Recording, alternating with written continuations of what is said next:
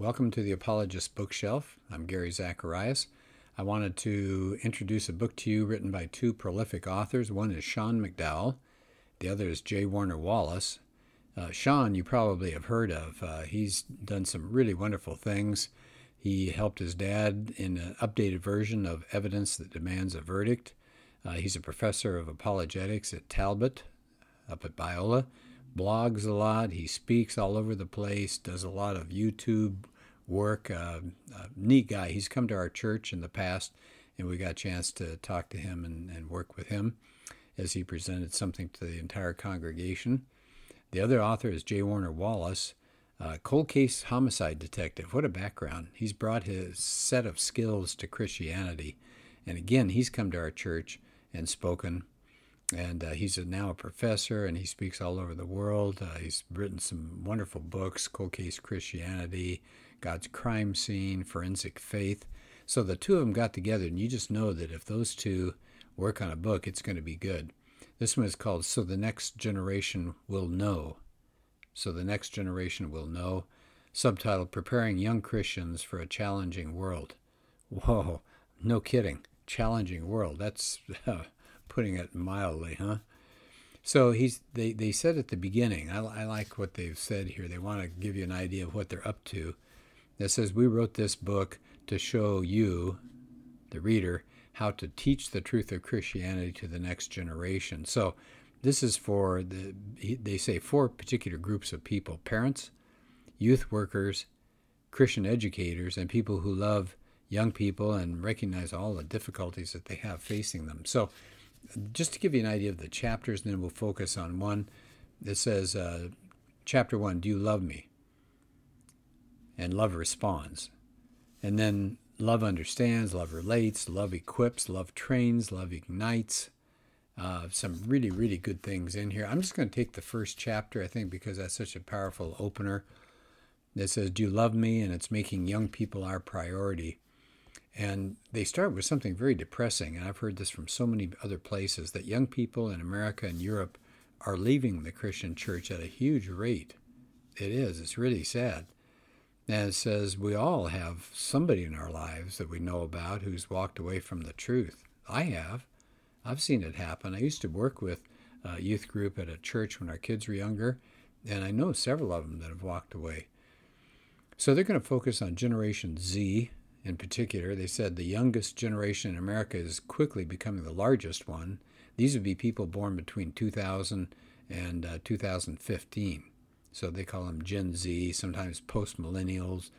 The app generation, that's probably a good one. The selfie generation, yeah, that's a good one. So they said it's a problem. They're the least religious of all generations in America. And they've done all sorts of studies that suggest something like 50 to 70% of young Christians are walking away from the church by the time they're in college. 50 to 70%. I used to use a statistic when I would report on things like this of losing 1 in 4 or 1 in 3. Well, they're talking over half. Well, they want to tell you what are some of the reasons that they're giving. Why have they left the church? And I think it's worthwhile, if you don't mind me doing this, I want to give you some of the reasons that they said, some of the more popular reasons from different studies. Some stuff is too far-fetched for me to believe. Too many questions that can't be answered. Let me stop there for just a minute. Isn't that sad? Too many questions that can't be answered. Here's the problem with that. These questions have answers. There are answers for each and every one of them, but they haven't heard them. People have not said anything to them. They just said, oh, you need more faith, or ask the pastor, or they passed the buck there. And that's just a shame. Here's another one. I'm a scientist now, and I don't believe in miracles. I just realized somewhere along the line, I just didn't really believe it.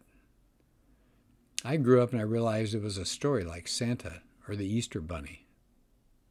Here's another one. As I learn more about the world around me and understand things that I once did not, I find the thought of an all-powerful being to be less and less believable. How about this one? I realize that religion is in complete contradiction with the rational and scientific world, and to continue to subscribe to a religion would be hypocritical.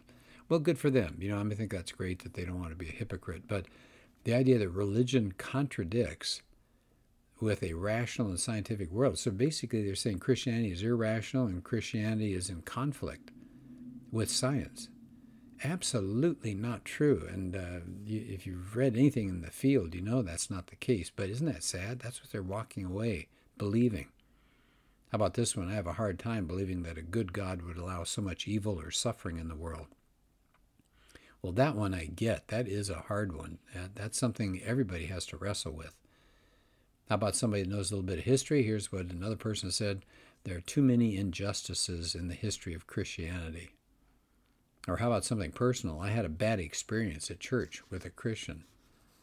So did you notice many of those responses involve some kind of unanswered intellectual skepticism?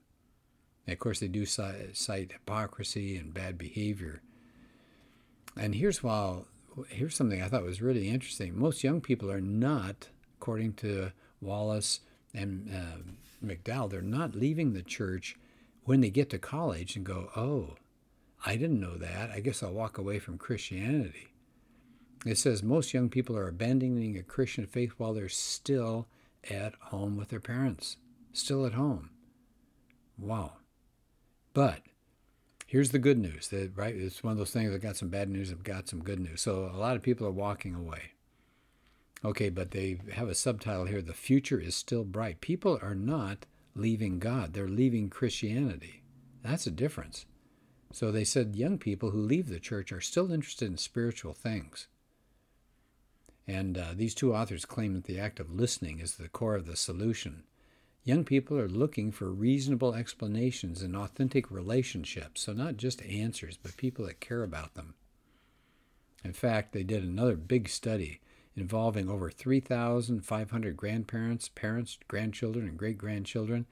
And what they found out, they did this big study out of USC, that no matter what the religion was, but as long as there was a warm relationship with the parents, and especially the dad, that was the single most important factor in keeping their faith. He also found out that having good relationships with grandparents and the wider religious community were important to keep the faith going through the next generation. So here I am. I love apologetics. I love rationality. I love reading and wrestling with these issues. But did you hear that?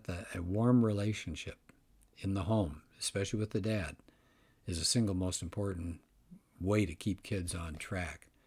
So he says they said God is calling us to truth and relationship. Kids need relationships, no doubt about it, but they need truth as well. So they said books, and of course they're writers. They write a lot of books. Books can only provide truth if you don't have a personal relationship. They just have truth. But people have said, well, what do I need to do to help my son or daughter answer questions they have? I got to strengthen my relationships with my kids. So they said, get ready. Come on. You need to commit yourselves to this task. And so they said, start early. It says polls show that most young people in America become Christians before the age of 15. Start early. They said even before your kids can verbalize questions.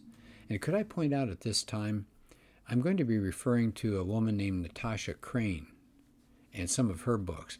She has gotten big into this area of giving kids, while they're still in the home, giving them good answers to questions and even creating the questions in case they're not ready to formulate them yet.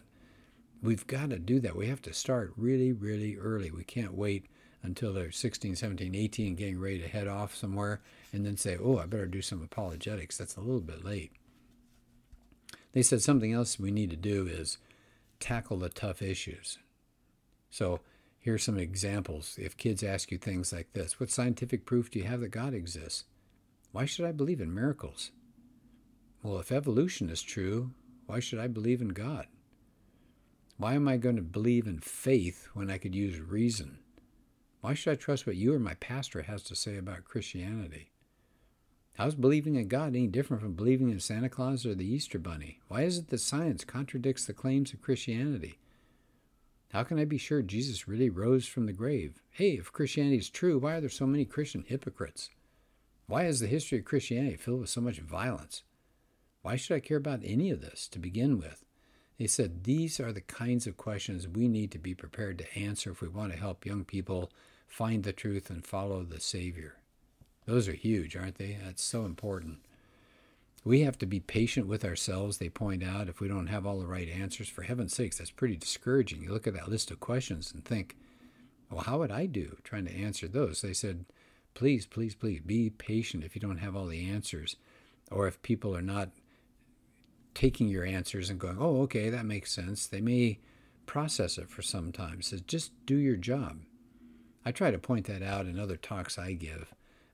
Our job is just to be faithful. It's up to God to move the hearts. All we have to do is plant the seed. God will do the harvesting. And so they said, do your job. Study to be approved. Speak the truth. Love young people. The rest is in God's timing. I really like those short sentences. I'm an English teacher, so I like to see stylistic devices. Now, they write these beautiful long sentences, but then they just hit those short, punchy sentences. Do your job. Study to be approved. Speak the truth. Love young people. Then they said, a lot of these responses from young people are centered on broken relationships. And it said it's pretty easy to lean on truth-telling rather than building relationships. It says stay balanced. It's truth and relationship. Those two things go together. And they said our model for teaching apologetics and the Christian worldview is anchored and rooted in a uniquely Christian approach that unites truth to relationship, law to grace, justice to mercy. And that's interesting that I'm hearing Sean say this, because his dad used to say the same thing, that if you don't teach truth without love, if you don't have a relationship, it's going nowhere. It's kind of like standing on the street corner just yelling out Christian truths. If you don't have a relationship with somebody, that may not do it. All right, let me go back then. This is all in chapter 1, section 1, chapter 1. And the other thing that they do that I think is really effective is they have little columns on the sides of the main sections of the chapters. So, for example, they say something like, today we've got the internet. And they said, skeptics can come right into the home now. And they said, for this reason, we should be expecting that the objections that we're hearing from young people are going to be more articulate and well-researched. So that we have to have better responses. We can't just say because the Bible says so. We've got to have good responses. Then they have another little column off to the side that says, if you're a parent, ask some questions. Like, what do you think is the most difficult thing about believing in Christianity? Or, of all the things the pastor said today, what seemed to be the most difficult to believe? Or, this would be a great lunch discussion around the table. What's your biggest question or doubt about Christianity? What do your skeptical friends say about Christianity? And they offer some advice to parents. Don't rush to respond. Just be a good listener. And use that data to figure out your own studies. And I said, make a list, maybe of the questions you want to be able to answer for your kids. Begin to research what the answers would be. So all along here, they give you little things. Here's one if you're a youth pastor or a minister. Here's something you could do. It says maybe you have your weeknight meetings. It said in one church they implemented something called a You Ask It bag, just a big paper shopping bag. Students could anonymously drop questions in there about anything they wanted. And then it said they'd gather around the bag and begin drawing out questions. And it says if you want to use this approach, you might want to seed the bag with some of the common objections we've listed in this chapter, so students who might be kind of hesitant can at least hear a response, especially if they don't put anything in there themselves. So I like that. I thought that was a good idea. Another little section, what if you're a Christian educator? It says, well, invite kids to raise questions during one of your classes. Consider asking for responses to questions like this. If you could ask God one question, what would it be? Or if you could ask God to explain one confusing thing, what would it be? So if you're an educator, there's some other things that you can do. There's another little side section that says something timeless. And they refer to 1 Peter 3:15. Pretty important verse when it comes to apologetics. But in your hearts honor Christ the Lord as holy, always being prepared to make a defense to anyone who asks you for the reason, for the hope that's in you, yet do it with gentleness and respect. So it says Peter encourages the readers definitely to defend the truth, but in the context of a relationship. We're commanded to answer the person who asks, not just answering, but to be gentle and respectful. So that's a powerful engagement device. And then toward the end of the chapter, I like what they've done there. They have a little thing called something time-worthy and some spaces to answer these questions. What idea most resonated with you as you read the chapter? What concepts are worthy of consideration? A little space, you can jot some answers. Here's the second question. With whom could you, or should you, share this concept or information? And another section there. So, again, I highly recommend this book. Lee Strobel said this about it. Remember, the title is So the Next Generation Will Know. McDowell and Wallace are the authors. Here's what Lee Strobel, of course, he's the bestseller, wrote The Case for Christ, among others. He said, this may be the most important Christian book of the year. What's more vital than understanding how to teach the truth of Christianity to the next generation? After all, we're just one generation away from losing the faith completely among the next set of people. So we've got to keep them. And this book is a good start on that. I highly recommend this. All right, well, thanks for listening, and talk to you next time.